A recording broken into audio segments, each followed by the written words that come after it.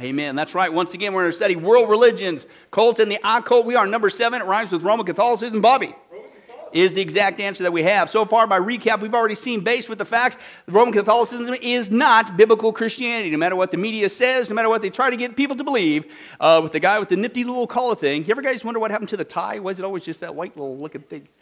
Let's just move on. But anyway, no matter what they say, they are not Christianity. It is a pseudo-Christian group. They are a cult, secular and biblical definition. They are demonic in that if you disagree with them, what's going to happen? You're going to die. In fact, if we get that far in the notes, they say, in fact, what you and I believe, just basic biblical Christianity, that it's only through the cross of Jesus Christ, they would actually say that you and I are accursed. We are damned according to them. And, of course, what's it leading to? It's leading to the woman who rides the beast, Revelation 17. Now, you're saying, well, that's pretty strong words. What are you, a cult? Catholicism, a cult? Yes. And we took a look at that proof. Now, we talked about their authority. Why do they believe this stuff? Where are they getting this from? How do you know that somebody's a cult? Well, they get off on these areas, and Roman Catholicism, we saw last time, is off on every single one of them. Certainly when it comes to their authority, oh, they got a Bible, but it's not the same thing as ours. And they also listen to the teachings of man, their own counsels and rulings and all this stuff. And that's not what you do to stick with the truth. The nature of God and the Trinity, the person and work of Jesus Christ, the nature of man, and the means of salvation is where we left off specifically last time, because their means of salvation is not biblical Christianity. The Bible says it is by grace through faith we are saved. It's only the work of Jesus Christ, but clearly what they are prescribing to people is it is a system of works, and they got their whole list of this. Here, do this, say this, hail Mary that, do our Father this, do this, stand up, sit down, all that stuff. That's not the gospel. Their means of salvation is a works-based salvation. That means they are a classic sign of a cult, and that's where we left off last time, dealing with the signs of a cult, and again, Catholicism lines up there. But where we left off there is, okay, well, that's what they believe. It's a false system of works, but what does the Bible say? Okay, and that's where we left off at the top of the page, whatever page that is. Simply says this: in contrast, Roman Catholicism's salvation of works, the Bible teaches clearly that salvation is by grace, unmerited favor. Through faith is your blank there. Through faith alone. Salvation is a work of God whereby God, saves individuals from the penalty, the power, and one day from the presence of sin. Anybody looking forward to that? You get to heaven and guess what? No more sin nature. In fact, encourage somebody, turn to somebody and say, you're not going to have a sin nature either. And we might get along. Finally. No, yeah, we're going to get along. It's going to be awesome, okay? And that's the gospel. It is what? Underline these words, completely by God. It is completely by God and is not on the basis of merit or works. Well, that's what you believe. No, that's what the Bible teaches. And so to contrast where we left off last time, salvation by works, a false gospel, Roman Catholicism, amongst the other signs of a cult, here's what the Bible says about specifically salvation, and here's how wrong Roman Catholicism gets it. Number one, the Bible says it's by grace. Not by the good works of Catholicism. It is by grace. Ephesians, of course, 2, 8, and 10. For by grace you have been saved through what? Through works? Through your good deeds? Trying to at least do 51%, verse 49? Right? No, it's by faith. That not of yourselves, it is a what? It's a gift from God, not as a result of works, so that no one may boast. For we are God's workmanship, created in Christ Jesus for good works, which God prepared beforehand that so we should walk in them. But if it is by grace, then it's no longer on the basis of what? Works. It says it right there. Otherwise, listen to this. Grace is no longer grace. Romans chapter 11, verse 6. And that's what we saw. Wait a second. You sit there and say, oh, no, it's the same thing as you. But the Bible says we're saved by grace. Well, you're saying I have to finish the job, that what Jesus did wasn't enough. Well, then it's not grace anymore, is it? And it's not just that's a nifty, profound saying, Pastor Billy. No, that's Romans 11. Verse 6 is what it is. Hey, I do not nullify, Galatians 2:21, I do not nullify the grace of God. Okay, well, all right, well, yeah, who would dare do that? Well, then flip it around. How do you nullify the grace of God? For if righteousness comes through the law, by works, by trying to be good, then what? Christ died needlessly or for nothing. So how do you nullify the whole message of the gospel? You say the opposite. You say it is by works. And then what are you basically saying? That what Christ did on here was needless. I can do it myself. Once again, that's pretty perfect. No, I'm quoting the Bible. Okay, completely wrong. Titus 3. But when the kindness of God our Savior and His love for mankind appeared, He saved us not on the basis of deeds which we have done, including all the stuff from Roman Catholicism or any other works-based salvation on the planet, which is a false gospel. Could be the Mormons, Jehovah's Witnesses, pick your one. It is not on the basis deeds, but we have done in righteousness, but according to His what? His mercy, by the washing and regeneration and renewing by the Holy Spirit, whom He poured out on us richly through Jesus Christ our Savior. So being justified by His grace, we would be made heirs according to the hope of eternal life. So it is by grace, period, unmerited favor. Regardless of your works, it is something that is a gracious act of God. We can't merit it. He just blesses us with it, right? So that's what the Bible says. Number 2, it says it's by faith. Right? It's by grace. Number 2 is through faith. Truly, truly, I say to you, he who burns in purgatory and suffers endlessly his own... Oh, I'm sorry, Tom. Wrong translation. For I say to you, he who believes is your blank there. He who believes has what? Eternal life. So what you do is you just believe that Jesus existed. No. That's Christianese today. People get in big trouble in that one. What it means to believe on the Lord Jesus Christ is to believe on what the Lord Jesus Christ did. Right? It's a phrase meaning that He died on the cross, that God is holy, we're not, that He's our Savior, it's His work in place of my, right? It's His righteousness in place of my unrighteousness, and He's the only way that I can be forgiven. It's through Him. That's what it means to believe in Jesus Christ, to believe on the Lord Jesus Christ, okay? Number 2, it says, for we maintain that a man is justified by what? Faith apart from what? Works of the law. Romans 3:28, Romans 4:5. But the one who does not work, but believes in Him who justifies the ungodly, his penance, his walking up, crawling up on his bare bloody knees up these steps at this Fatima shrine is going to, wrong translation. His faith is credited as righteousness. Romans 5:1, therefore having been justified through saying 50 Hail Marys. Wrong one again. By faith we have peace with God through our Lord Jesus Christ. Galatians 2, nevertheless, we know that a man is not justified by anything that Roman Catholicism says you have to do in order to be saved. Can I translate that? Because that's what he's saying there. It's not justified by the works of the law, but through faith in Christ Jesus. Even we have believed in Christ Jesus, so that we may be justified by faith in Christ and not by works of the law. Since the works of the law, listen, what? No flesh shall be justified. So everybody who's trying to get there in their own works, by their own deeds, what's the Bible say? Nobody is going to benefit from that. Nobody. No flesh. Zero. You're going that way, you're going to hell. It's only by grace through faith in Christ. Therefore, the law has become our tutor to lead us to Christ, Galatians 3, so that we may be justified by faith. That's the whole point. We're going, man, that's our 10 Commandments study, right? That we've been doing on Sundays, right? I can't even keep these 10 things. It leads you to the knowledge. Man, God's holy, I'm not. I'm in a heap of trouble. I need a Savior. And that's what that verse is. It's to lead us to Christ, to point us to that conclusion. I can't get there on my own. No matter how many things you prescribe me, no matter how many Our Fathers I say and this and religious deeds, I can't get there. I need a Savior. That's what Paul is saying. Now, it's also kept forever. How many guys glad when you get to heaven you don't get kicked out? Except for Bobby, I don't know. No, I'm just kidding, Bobby. I think you'll be okay. Let's just move on. No, kept forever. The scriptures declare that nothing is your blank there. Nothing. Does that include you? Praise God for that. Amen. That nothing can separate the believer from Christ. Romans 8, of course. All true believers, once saved, are kept by God's power, and they're how long saved? Always saved, right? I don't have time to go through all those verses. We dealt with that last time. I ripped out a whole bunch of them for you. John, chapter 6, man. But no, hey, listen, all that the Father give me come to me. No one, not even yourself, no one can snatch you from the Father's hand. Man, that's such a comforting truth. That's just one.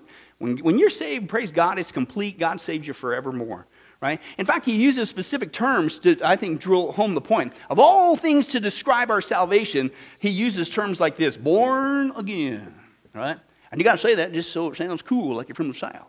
No, there's a reason why he's using born again, right? Because listen to the procedure, right? He's talking about what happened to us at salvation. We got born again, right? Now, logically, how many guys realize How many guys were born? Raise your hand.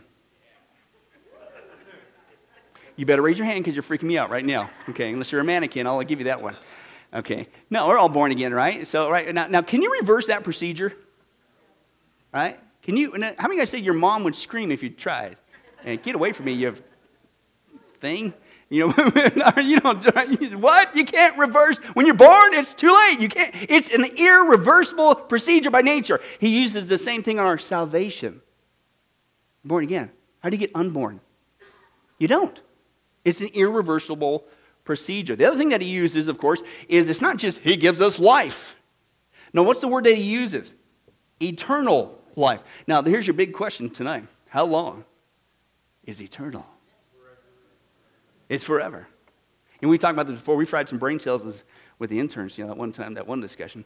And I know you guys have memorized every single thing we've ever talked about. Yeah, we'll be talking about lying this Sunday, so be there or be square. But anyway, so now we're talking about, hey, you think about God dwells, this is kind of cool. God dwells in eternity, right? There is no beginning, there is no end, right? In eternity. And he's the one that created time, the beginning, and he's also the one that we know there's going to be an end of time, the eternal state at the end, Revelation, right? And so, you got the cross of Christ, what have you. And so basically, there's no time. We're on the realm of time, right? Now, let's say that somebody, they got saved over here, early church, right? And they died and they go to heaven, okay? And then we're up here over here, and Bobby, sorry, Bobby. He tonight he goes to be with the Lord, right? Or even, the rapture happens, whatever later. But here, from God's perspective, here's Christ himself. So could it be that all of us on the realm of time, as soon as we get here, we arrive there at the same time? Dude, there's smoke coming off your brains. That's a heavy thought. Let's move on. I don't want you guys to catch fire. But that's kind of a cool, deep thought, isn't it? Wow, we all get there at the same time. Woo, party time. Woo. I don't know. Who knows? But anyway, but forever is the words that are used here. Eternal life. Eternal life lasts forever. Okay, so that's what he gives us. We're born again. You can't reverse that. But also forever. Forever. Wait a second. If it's by nature forever, it's eternal. How does something eternal become uneternal? It doesn't. And that's what he's using to describe our salvation. And again, he already mentioned earlier when he talked about by grace, he uses another term, and that's called a gift. A gift. Right? Bobby, you're so cool. Right, I'm making up for saying that you're going to die tonight. You're so cool. You know what? And just sitting there. You're right. I'm gonna give you a piece of gum. You know what I'm saying right here?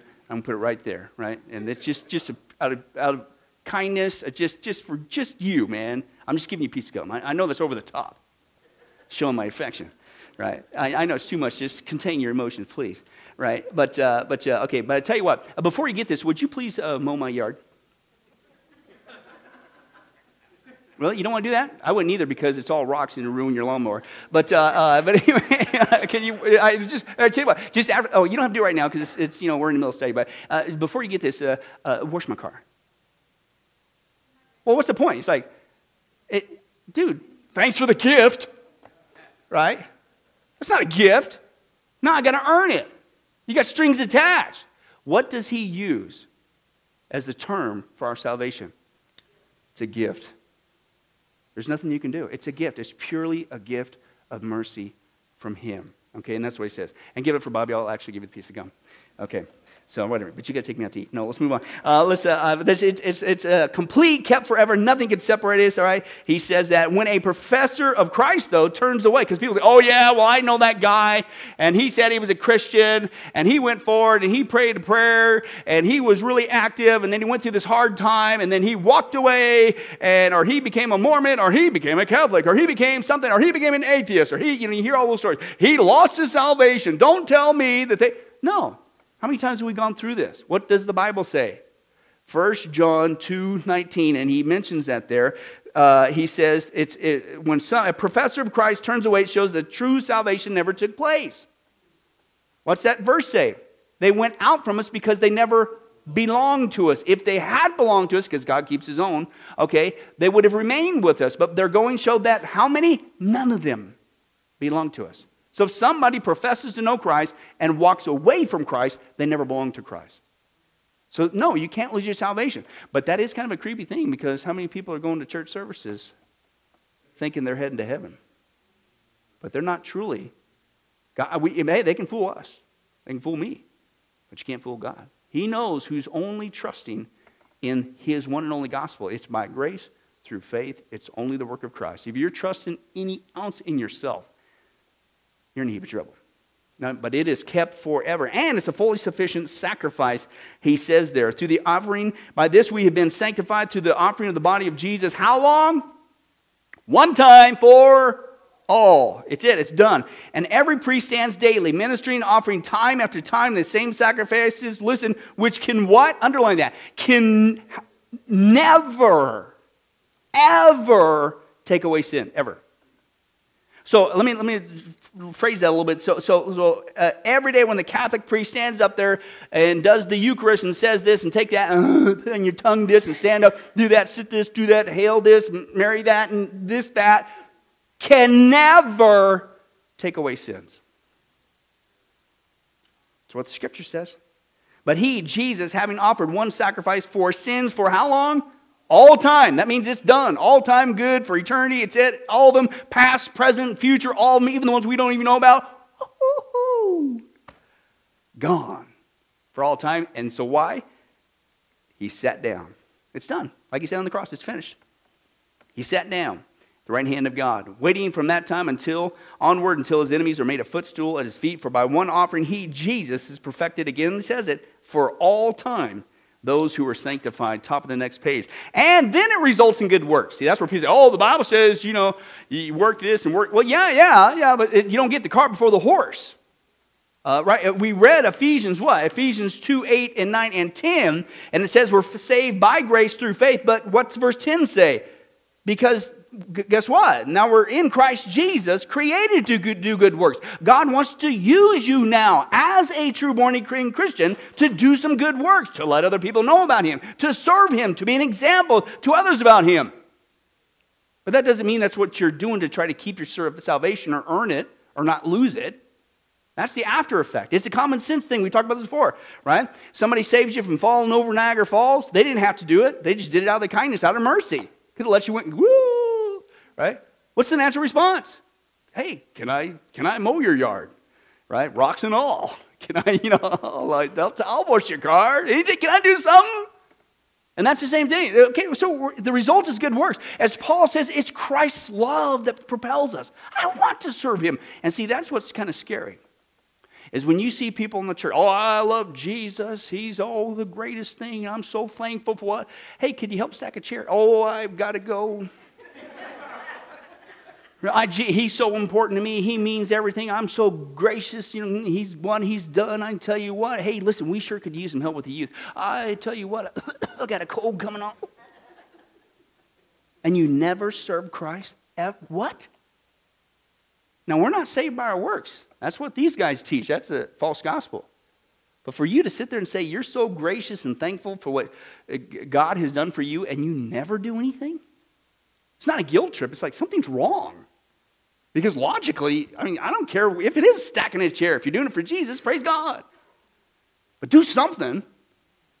Because that shows that, okay, maybe something really did happen. Maybe there was a spiritual exchange. Something changes in your heart when you realize what he's done for you. Nobody should have to pull your teeth to serve Christ. Remember I shared with you the stat before? I used to have this, what I call the 50-50 rule, right? It's, across the American church. No, I don't know everybody's heart. Certainly not. Only God does. But if you play the odds, because the church is so infected with so many non-Christians, because the word of God's not being preached, the gospel's not being given, and you might got a bunch of people that doesn't mean they're Christians. Right? So I used to do 50-50 rule. So I go, no matter where I was teaching, wherever I was preaching, okay, wow, there's 200, oh man, about 100 of these folks aren't even saved. Whoa. And I remember reading the biography of D. James Kennedy. You know what his number was? 80% of the people were not saved. Only 20 were. And you know what he based it on in experience? Because of the 80-20 rule. 20% of the people in the church do 100% of the work, while 80% of the people do nothing. Why? How could you, and what he would say is, how in the world could you sit there and say that you're so thankful and you understand what Christ did for you on the cross, and you're so thankful, but you never, every week after week after week after week after week, and you do nothing. You never talk about Christ. You never serve Christ. You just punch in your time clock and go your way. Something ain't right. But we are saved for good works. We're not saved by works, we're saved for them. Therefore, since we receive a kingdom which cannot be shaken, let us show gratitude by which we may offer to God acceptable service with reverence and awe, for our God is a consuming fire. Now, that's what the Bible says, right? We're just quoting Bible verse after Bible verse after Bible verse. The Bible says when it comes to this point, the last hinge there on how do you know somebody's in a cult and is a cult, here's the 5 pillars typically, and the means of salvation. We just meant, hey, the Bible says it is by grace, it is through faith, it's kept forever, you can't lose it, it's a complete sacrifice, it's all on Jesus, none of us, right? Quote the Bible, that's it. That's what the Bible teaches, that's the gospel. Did you know that these guys not only get it wrong, Roman Catholicism, and they preach a system works, did you know they have the audacity to say that what we just studied right there from the Bible, that they say we're under a curse? They curse us for believing that? Oh, let's take a look at that proof. The Council of Trent, 1545, 1563, declared the following canons, and they maintain, the Roman Catholic Church maintains these today. And I quote, canon number 9, quote, this is from them. If anyone says that the sinner is justified by faith alone, faith is your blank there, meaning that nothing else is required to cooperate in order to obtain the grace of justification, and that it is not in any way necessary that he be prepared and disposed by the action of his own will, let him be what? Anathema. That means accursed. You are cursed. We curse you if you believe that. Whoa. Canon number 19. They say, Roman Catholic Church, if anyone says that nothing besides faith is commanded in the gospel, that other things are indifferent, neither commanded nor forbidden, but free, or that the 10 commandments in no way pertains to Christians, let him be anathema. We curse you if you believe that. What? Canon 24. If anyone says that the justice received is not preserved, okay, and is also not increased before God through good works, right? So if anybody says that you shouldn't have to work for your salvation, but that these works are merely the fruits and signs of justification obtained, but it is not the cause, and it's not the increase, let him be accursed. We curse you. We curse you if you dare say that you don't have to work for your salvation. We curse you. It's not just we disagree, we curse you. That's what that word means, anathema. Let's continue on. Number 27. If anyone says that there is no mortal sin except that of unbelief, or that grace once received is not lost. Listen, if you don't believe that you can lose your salvation through any other sin, how grievous or enormous except that of unbelief, let him be accursed. We curse you for saying that. How dare you teach eternal security? I didn't teach it, the Bible does. But they're saying we curse you for that. Wow. Canon number 30. If anyone says that after the reception of the grace of justification, the guilt is so remitted, in other words, so removed, and the debt of eternal punishment is so blotted out that you are not going to hell to every repentant sinner, and that no debt of temporal punishment remains, okay, to be discharged either in this world or in purgatory before the gates of heaven can be opened, let him be anathema. If you dare have the audacity to say you can know for sure today through Jesus Christ you're going to heaven and you will not go to hell, we curse you. Now, I got one more to go, but listen, what's the misnomer out there? And now for the Christian perspective and who they put up there. And yet the bare bones of what we believe in, the bare bones of the gospel, they would sit there and say, we cursed you for believing that. You got to be kidding me. And then you see Christians, they're the same thing as us. They're cursing us. Wild. Canon number 33. If anyone says that the Catholic doctrine of justification, as set forth by the Holy Council, notice not the Bible, it's the church, Catholic Church, in the present decree derogates, D-E-R-O-G-A-T-E-S, derogates, it means to detract from, in some respect from the glory of God or the merits of our Lord Jesus Christ, and does not rather illustrate the truth of our faith and no less glory of God and Christ of Jesus. In other words, basically, if you disagree with their version of justification, which is by works, let him be anathema. We curse you. So we can't even talk about this. We even think differently. You're going to curse us? Well, you know what? The Bible curses you. I didn't say that. Paul did. Open your Bibles to Galatians. Let's read. Where does that word come from? Why do they use that word? Well, Paul uses it, but he uses it against anybody who would dare say it's you're trying to get there other than Jesus. Galatians, Let's take a look at that in chapter 1, Galatians chapter 1, and let's take a look at what Paul says here. And we'll start with number 6. Verse 6, Galatians chapter 1, verse 6. When you get there, say moo. Moo. Give it a little bit of time, because you got to see this with your own eyes, man. Because they literally, everything we believe in, it's by grace, through faith, it's all Jesus, it's complete, I'm not going to hell, and yet every single time they would say, I curse you, I curse you, I curse you, how dare you say that, how dare you disagree with this, you have no right to disagree with, and it's not just we disagree with you, I curse you, I curse you, I curse you, really? Well, here's what the Bible says to that. Verse 6, I am astonished, Paul says, that you are so quickly deserting the one who called you by the grace of Christ and turning to what? A different gospel, which is really no gospel at all. Evidently, some people are throwing you into confusion. What's the background of the Galatians? People are coming in and saying, oh yeah, it's Jesus, but remember the gospel is not, any time somebody comes up to you and says, it's Jesus and Jesus or Jesus, but that's not the gospel. And that's what these guys say. It's Jesus, oh, but you got to worship Mary, you got to do this, you got to pinch, you got to keep the sacraments, you got to... He said, that's no gospel at all. Evidently, some people are throwing you into confusion and are trying to, what? Pervert the gospel of Christ. Listen to what Paul says. But even if we or an angel from heaven should preach a gospel other than the one we preach to you, that's only through Jesus, let him be what? Eternally condemned. You know what that word is? Anathema. It means accursed. It's the same word that they use against us. Paul says, excuse me, you're the one that's condemned. God curses you. And then, and for emphasis, as I've already said, so now I'm going to say it again. If anybody's preaching to you a gospel other than what you accepted, let him be eternally condemned. Anathema on you. You're the one that's cursed by your own doing. Because you know what? Apparently, we can't even discuss this with you. You are so, what's the Bible says? These people have, these false teachers, they have seared consciences. Right? It's just like, nothing's going to change you. And it's so hard, your heart is so hard and your conscience is so seared. But you actually have I can't even talk to you, and all you do is sit there, I curse you, I curse you, I curse you. You know what? You've cursed yourself straight into hell. Because we can't even have a discussion on this. Paul says, you're the one. Let him be eternally condemned. That's what the Bible says. Roman Catholicism places an undue stress on human works. Catholic doctrine denies that God justifies the ungodly without first making them godly. In other words, aren't you glad that God... And how many guys had this conception of Christianity before you got saved? Well, I got to clean up my act before I get saved. That's what Catholicism teaches. But that's not what the Bible teaches. How many guys glad that the Bible teaches that God accepts you where you are, no matter what you've done? But here's the good news. He loves you so much, he doesn't keep you there.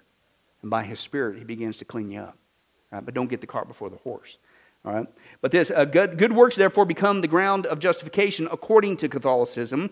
And as thousands of former Catholics will testify, Roman Catholic doctrine and liturgy obscure the essential truth that the believer is saved by grace through faith, not of his own works. In a simple sense, Catholics genuinely believe that they're saved by doing good works, confessing sin, and observing ceremonies. That's a perverted gospel. Galatians chapter 1, let him be eternally condemned.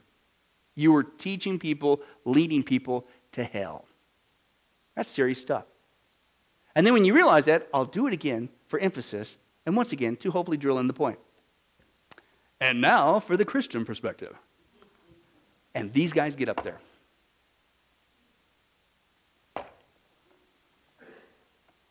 Blows me away. The Roman system is not a group of listen to this. This is good. Because it's just a other denomination or sect of Christianity. Roman Catholicism is not a group of wayward brothers. It's an apostate form of Christianity. It's a false religion. It's another religion. It's not Christianity at all. No more than Mormonism, Jehovah's Witnesses, and any other works-based salvation. It's not.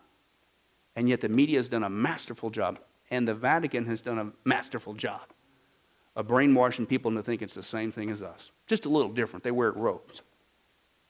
No, it's not. Now, this is leading us to what we're probably going to do the next couple of weeks. Well, what else? Whew, that was bad enough, but boy, they got it wrong on a lot. Well, they get it wrong on a whole bunch more. Okay, and that's what we're going to talk about. And I'm just only going to get started into it tonight Okay, but one of the big ones we got to address, because sometimes you say that and they say, oh, no, we don't do that. Yes, you do, okay, and that is something called Mariolatry, okay, which is they basically worship Mary, okay. Not Mary Wagster. I mean, she's cool, and her mom, too. You got Mary in stereo right over there, and we love you, but we don't worship you. Don't take that too personal, but anyway. But no, they literally worship Mary. I mean, that's another thing you get wrong. Excuse me, that's an idol in itself. But let's go down that route. Roman Catholicism and Christianity are not the same thing. Christianity is properly defined by certain doctrines, i.e. revealed in the gospel, right? Now, what's the core beliefs of basically the gospel, biblical, what makes up biblical Christianity? One, there's only one God. You are to serve no other gods. Jesus is both God and man. Jesus rose from the dead physically. Salvation is by grace through faith. We just saw that. The gospel is the death, burial, and resurrection of Jesus according to the scriptures. God is the Trinity, and Jesus was born of the Virgin Mary. So, here's the point. When someone says, when somebody is a true Christian, they will believe these things and not violate them. That's just the bare bones, right? Roman Catholicism violates many of them. Okay? First of all, by its practice of promoting Mary, and, oh, by the way, if we can get into it too, the saints. They pray to dead people. Which Mary's dead too, in case you're wondering. Right? But a whole bunch of other dead people. And they give these dead people, including Mary, but even the saints, God-like powers. Right? You got the ambulance, St. Jude, Saint this, Saint whoever, Saint whatever, and if you need this, and Saint so-and-so's there, they're going to stop the rain, and Saint so-and-so's going to keep your flat tire, whatever, and Saint this, and with finances, and Saint that. That's stuff that only God could do. And last time I checked, Saint so-and-so is dead. How many guys can agree that a dead person does nothing? Right? Don't even experiment with it. Just acknowledge it, okay? Because that would be weird. But I said, what? Right? So that's what you got to be kidding. In Roman Catholicism, they say that Mary is the mediatrix. She made atonement for the sins of man, and she is the subject of preaching and worship. Okay? But let's go even further on that as we explore that. Okay? In fact, I'm just going to rip to you, and I'm going to. You can come up here and get a copy of it later if you want to. But I'm going to, according to Catholicism, their view of Mary, right? And I'm going to be quoting the Catechism, and I'm going to be quoting the popes, different popes. But let me rip through them real quick, okay? You tell me if this is a biblical view of the biblical person Mary, all right? But here's what it says. According to Roman Catholicism, Mary is the all-holy, ever-Virgin Mother of God, Catechism 721. She is the queen over all things, Catechism 966. She's our advocate, helper, benefactress, and mediatrix, i.e. we go to her, to God, 969, who is full of grace, 722. She's the mother of God and our mother, 2677. The new Eve, 726. The seat of wisdom, 721. She had no original sin, 508. Never committed sin, 493. She sits on the right hand of the majesty on high, Pope Pius X.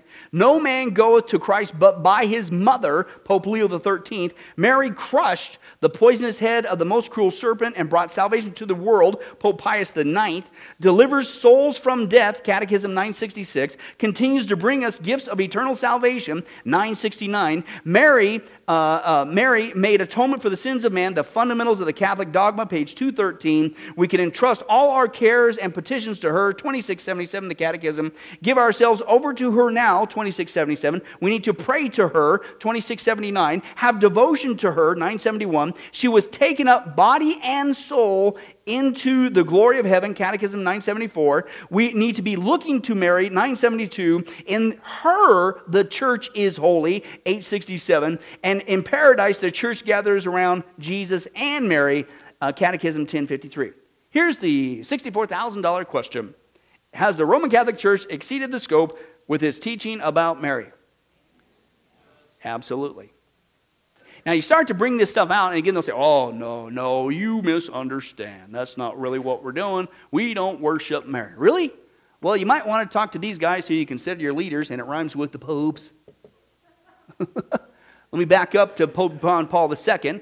Okay, this has been going on for a long time, but let me just give you some current proof, okay, tonight. Pope John Paul II had a massive devotion to Mary, and not just devotion, but worship. I'm going to give you some of that proof. And by the way, what I'm reading to you is just secular information. This is not some anti-Catholic foot. It's just in the news, right? Because they don't think anything's wrong with it. But listen to what it says. Pope John Paul II was well known for having a deep and abiding love for the Blessed Virgin Mary. His devotion to her was evident in all he did. His teaching, his prayer life, even his papal motto and coat of arms were dedicated to the Blessed Mother.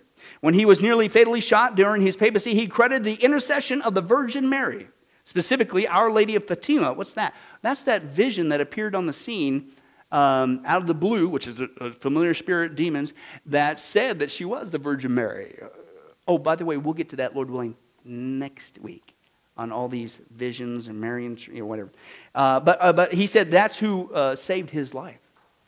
Wasn't God, wasn't Jesus, right? It was Mary who saved his life. But how did he develop this lifelong devotion to Mary? In his book, Gift and Mystery, the Pope John Paul II credited his home parish and the nearby Carmelites, that's an order of Marian nuns, brothers, whatever, in Mount Carmel, Carmelites, 13th century, that's where that comes from. Also his father, who regularly took him on pilgrimages to local Marian shrines. Now let's stop there for a second there. Marian, this is their words, this is their terminology they use because they're all over the world. We don't worship Mary. Really? Somebody paid for a whole bunch of cash to build these Marian shopping centers? No, shrines. Oh, what do you do at a shrine? You worship. How could you say you don't worship and you've built edifices all over the world by nature of their terminology to worship Mary? Marian shrines. It's crazy. Anyway, so let's continue. He also was influenced by another guy, Louis de Montfort, okay? And he says, yes, Mary does bring us closer to Christ.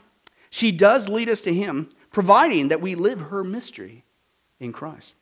When he was elected pope, he chose his papal motto with words written by the Montfort guy, I am all yours, to Mary, I am all yours and all that I have is yours. And listen to this direct quote. This is crazy. There is no better way to advance quickly in holiness, no better way to please God, no better way to guarantee one's present sanctity and eternal salvation than with true devotion to Mary. Who's your God? Who are you worshiping here? Right? And this is just flat out, basically, in a nutshell, it is idolatry, is all it is.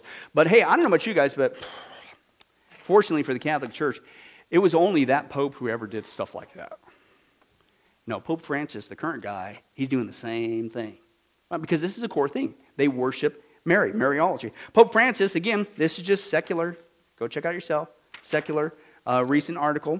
And it says this, he heads across Rome to put the traditional crown on the statue of the Virgin Mary in the piazza for the feast of the Immaculate Conception. Now what's that? It's the virgin birth. No, it's not the virgin birth. That's different. The Immaculate Conception is their false teaching that Mary was, i.e., immaculately conceived without sin. Virgin birth and Immaculate Conception is not the same thing. Yeah, what's the scripture say? Romans chapter 3. All have sinned and fall short of the glory of God. Even Mary in what's called her Magnificat in her statement, right? What she said, she was glad in God my Savior. Even Mary, out of the words of Mary, admitted she needed a Savior. Right? If you have no sin, you don't need a Savior. But even she admitted that. So that's what he was doing. He was over there. As a reminder, not only of his personal devotion to Mary, this is Pope Francis, but a broad papal love affair across the centuries. Maintaining a tradition that began in 1953, where the column of the Immaculate Conception stands tall, Pope Francis, surrounded by thousands of locals and curious bystanders, will bless a crown of flowers that will be hung around the right arm of the image of the Virgin, and a second flower arrangement with the SPQR. SPQR. You guys know anything about that from history? Okay, we'll get to that in a second. SPQR, and that'll be placed at the bottom of the statue. Now, SPQR are the initials of the Latin expression Senatus Populus Romanus, which dates back to the time of the Roman Empire, in which the English translates to it means the Roman Senate and the people. So woven into this, remember we took the time to do the history? Where did all this stuff come from? It's not the Catholic, which word, I believe it's Latin, meaning universal. It's not just the Catholic Church, Universal Church, right? It's the what? What's their name? Roman Catholic Church. Why? Because where did this start? Where did the papacy start? Where did this false teaching start? Where did this entity that wants to have this universal church, all the religions around the world? It started with Constantine, the Roman emperor. Shortly after that, and his edict to have all religions come together as one. And shortly after that, they grabbed control of the government. And so even into their own words, even still to this day, you get hidden clues of what they're really all about, which is what Revelation 17 talks about. It's not just a woman, a one world religion. It's a woman who rides the beast. The beast is the one world government. These guys want what they had and they lost at the Reformation. They want control of all religions and all governments on the planet. And the Bible talks about in the last days there will be a revived Roman Empire coming back on the scene. And these guys still want what they had because they were birthed out of that Roman Empire. Right? So anyway, that's still being promoted to this day. Now, Francis' love affair with Our Lady is well documented. From his yearly attendance to Argentina's massive pilgrimage to the shrine of Our Lady of Luján, patron of Buenos Aires, he regularly also visits Rome's Basilica of St. Mary Major to venerate the famous icon of Our Lady. And notice these are all over the world. And he goes there and he worships there. These are worship shrines. Earlier this year, he also made a politically charged trip to Mexico, delivering a strong appeal in favor of immigrants. Remember that one? You shouldn't build that wall. Oh, hey, what was that picture we showed? Oh, that's right. You have a massive wall surrounding the Vatican. As they're making that statement, no walls. And you know what they call that in the South? Hypocrite. Yeah, it's hypocrite. Let's move on. Immigrants, and he said at the time that he had to take the trip there to visit Our Lady of Guadalupe, another shrine over in Mexico. And he says this, how could I not come, Francis said. Could the successor of Peter, called from the far south of Latin America, deprive himself of seeing the Virgin?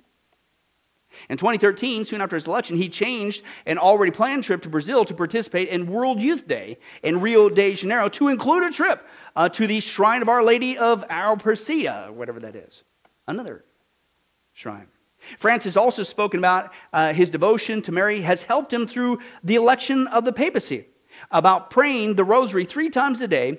And he always makes a point of stopping and even presenting flowers at the feet of Our Lady when she's in St. Peter's Square or whenever he celebrates Mass during his trips abroad. So wherever he goes, he'll even change trips, change his itinerary to make it to another shrine.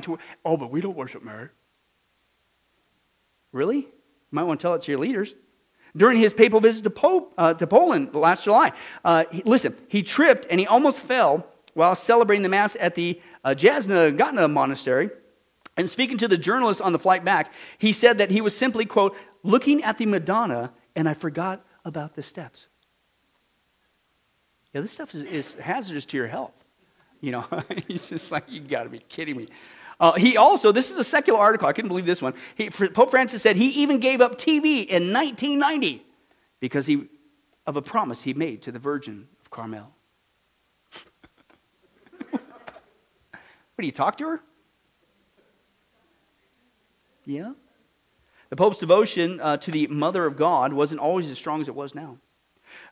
Quote from him. This is how did this start with this guy? Listen, quote. He says, if I remember well, it was 1985. One evening, I went to recite the Holy Rosary that was being led by the Holy Father. He's talking about Pope John Paul II. He said, I got lost in prayer. Can I translate that for you? You're doing this thing.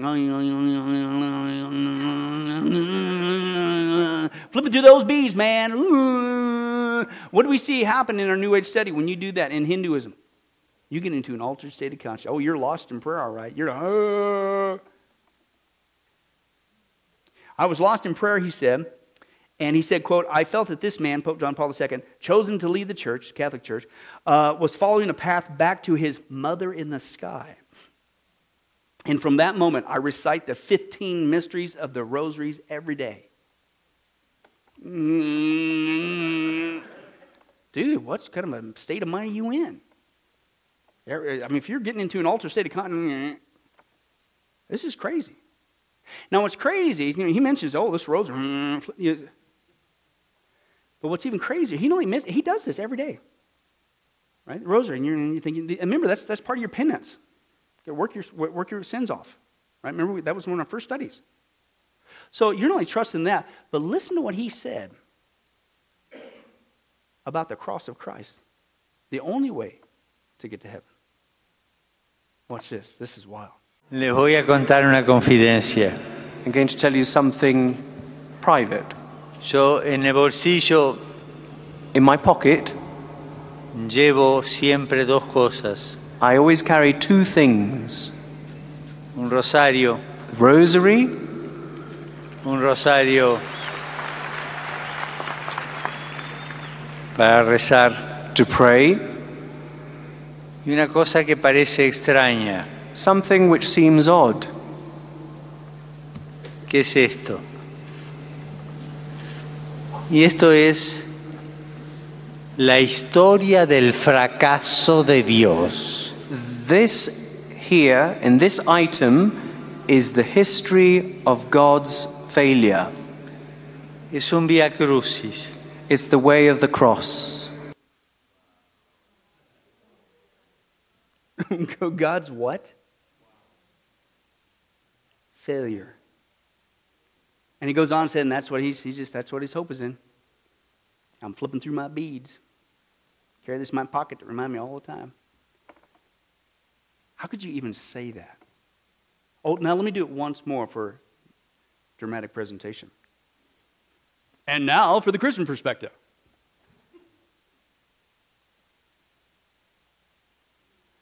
What? I hope, and we still got a few more weeks to go, Lord willing. And I hope it's not fleshly anger. But I hope that as Christians, even our fellow brothers and sisters in Christ, that we would take a hold of them in a biblical, profound way. Lay hands on them. When we hear our fellow brothers and sisters in Christ say, hey, what are you talking about? Catholics are the same as us. Do you have any idea what's coming out of your mouth? It is so diametrically opposed to everything we live. And even their top leader today says that the cross is God's greatest failure. I'm not saying this. They are. It's there in the news. It's crazy. Now the thing is, well, where do they get this whole Mary worship thing? I mean, it's bad enough all this other stuff we've seen. Well, they get it from, of course, two things. And one, that was their authority issue. They follow the teachings of man. Okay? Number two, what we're going to see next time is they also get it, believe it or not, it might sound harsh, they get it from demons. Because he mentioned, or on the article mentioned, Our Lady of Fatima, right? These visions. And they actually also derive some of their teachings, a lot of their teachings nowadays, is also lumped into this authority category. Where do you derive? Well, you get it from the popes and what they say, the church councils, your Bible, which is not the same Bible as ours, okay? You get it from all these church rulings and your supposed theologians and all these other things, and tradition, can't forget that one. But you also get it from these demonic visions appearing around the world of these people saying, it's the Virgin Mary. Is it on your toast?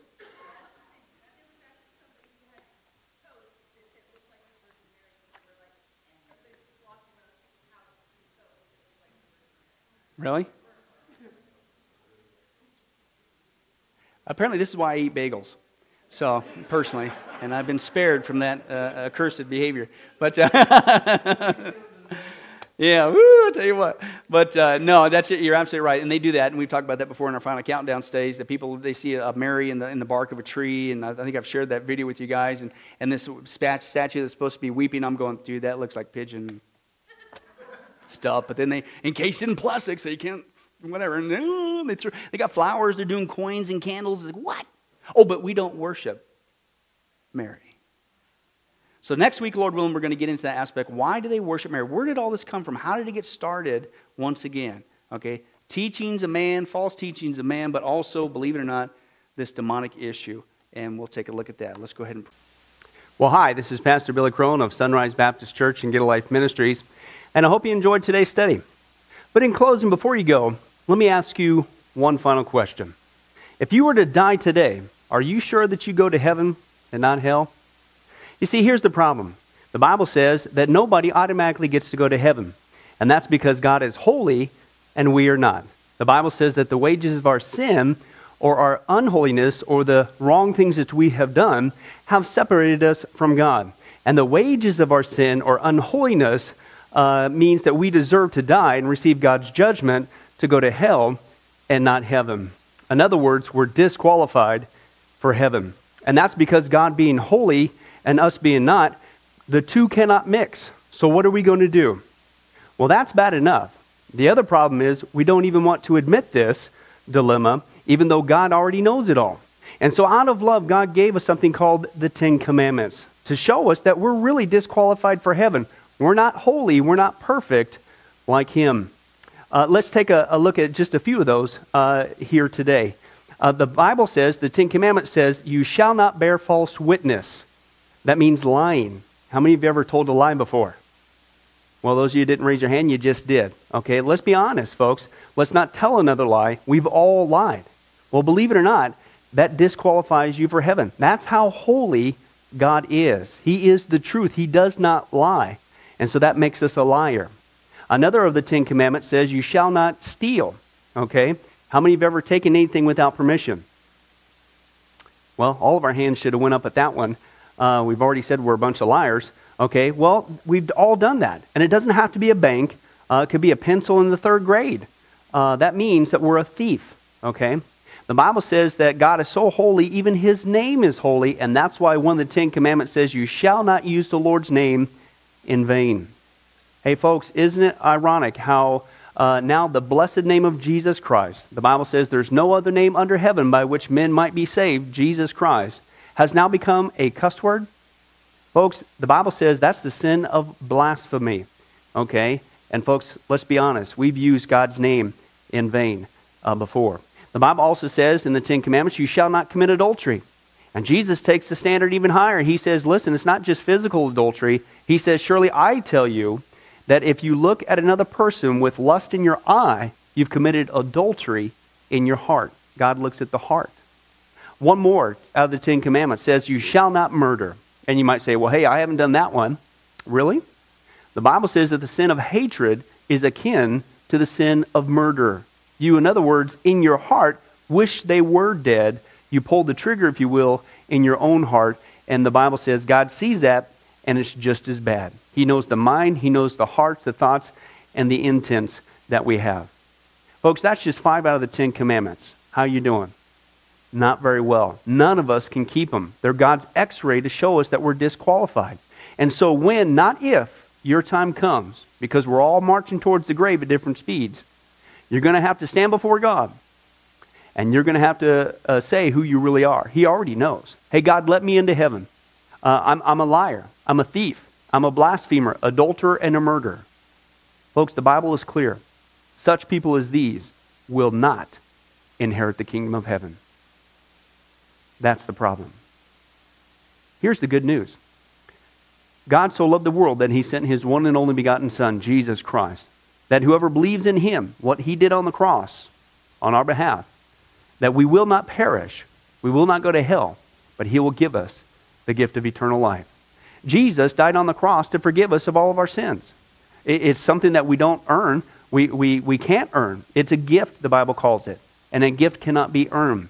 He was taking the death penalty in our place. That's what the cross was of the day. And that if we would just ask Jesus Christ to forgive us of our sins and believe that in our heart that God raised Him from the grave, showing that His death is satisfactory to God to forgive us of all of our sins, no matter what we've done, the Bible says we shall be saved.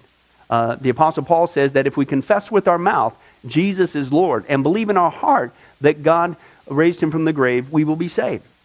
Let me give you a common analogy of what God's doing and what He did for us with Jesus dying on the cross on our behalf. In life, we know that people can be sentenced for a crime to where they're actually on death row. The courtroom scene is completely finished. The gavel has already sounded. They are going to jail, and they're just awaiting their time before they go to the death penalty. As they're sitting there in the jail cell, it's a proven fact they did what they did. Everybody knows it. They're just waiting for that time for their number to come up, so to speak, and walk down that hall and be executed. There's nothing they could do to reverse their crime. No amount of good works in that jail cell can reverse what they've done. It's too late. It's over. But believe it or not, there's one way that people even today can get off of death row. And that's if the one in authority, the governor, if he were to, out of mercy and kindness, nothing that the person did, because they don't earn it and they don't deserve it, and they can't earn it. If he would grant them what's called a pardon, out of the kindness of his heart, he has the authority to grant them a pardon and absolve them completely of their crimes against the state. And did you know that there's actually been people that this has happened to, that the governor, out of mercy, has granted them a pardon as a gift, and they've gone down to the jail cell and handed that person, extended it through the bars, here, I'm granting you a pardon. If you would just receive it, you can go free right now. And did you know that there's actually been people who've said, no, I don't want your pardon. And so what happened is, of their own doing, even though they had a way out, they still had to go to the death penalty. Folks, can I tell you something? That's what God did for us with Jesus dying on the cross. He sent his son to take the death penalty in our place. God has the authority to grant us through Jesus a complete pardon. And every day that you're still alive, God is extending to you spiritually this pardon. But a pardon does you no good unless you reach out and receive it by faith. Won't you do that today? Won't you call upon the name of Jesus Christ? Ask him to forgive you of all of your sins, to trust in his work on the cross to pardon us from all of our crimes, our sins against God. God loves you. He wants a relationship with you. But there's only one way to heaven. It's Jesus. There's only one way to get off of death row. It's through the cross of Jesus Christ. Won't you do that right now? Well, this has been Pastor Billy Crone of Sunrise Baptist Church and Get a Life Ministries. And if there's anything that we can do for you, please don't hesitate to contact us. Our number, our information will come up here on the screen shortly. And if there's anything we could do for you, please don't hesitate to let us know. Thank you for joining us. And remember, I hope to see you in heaven. God bless.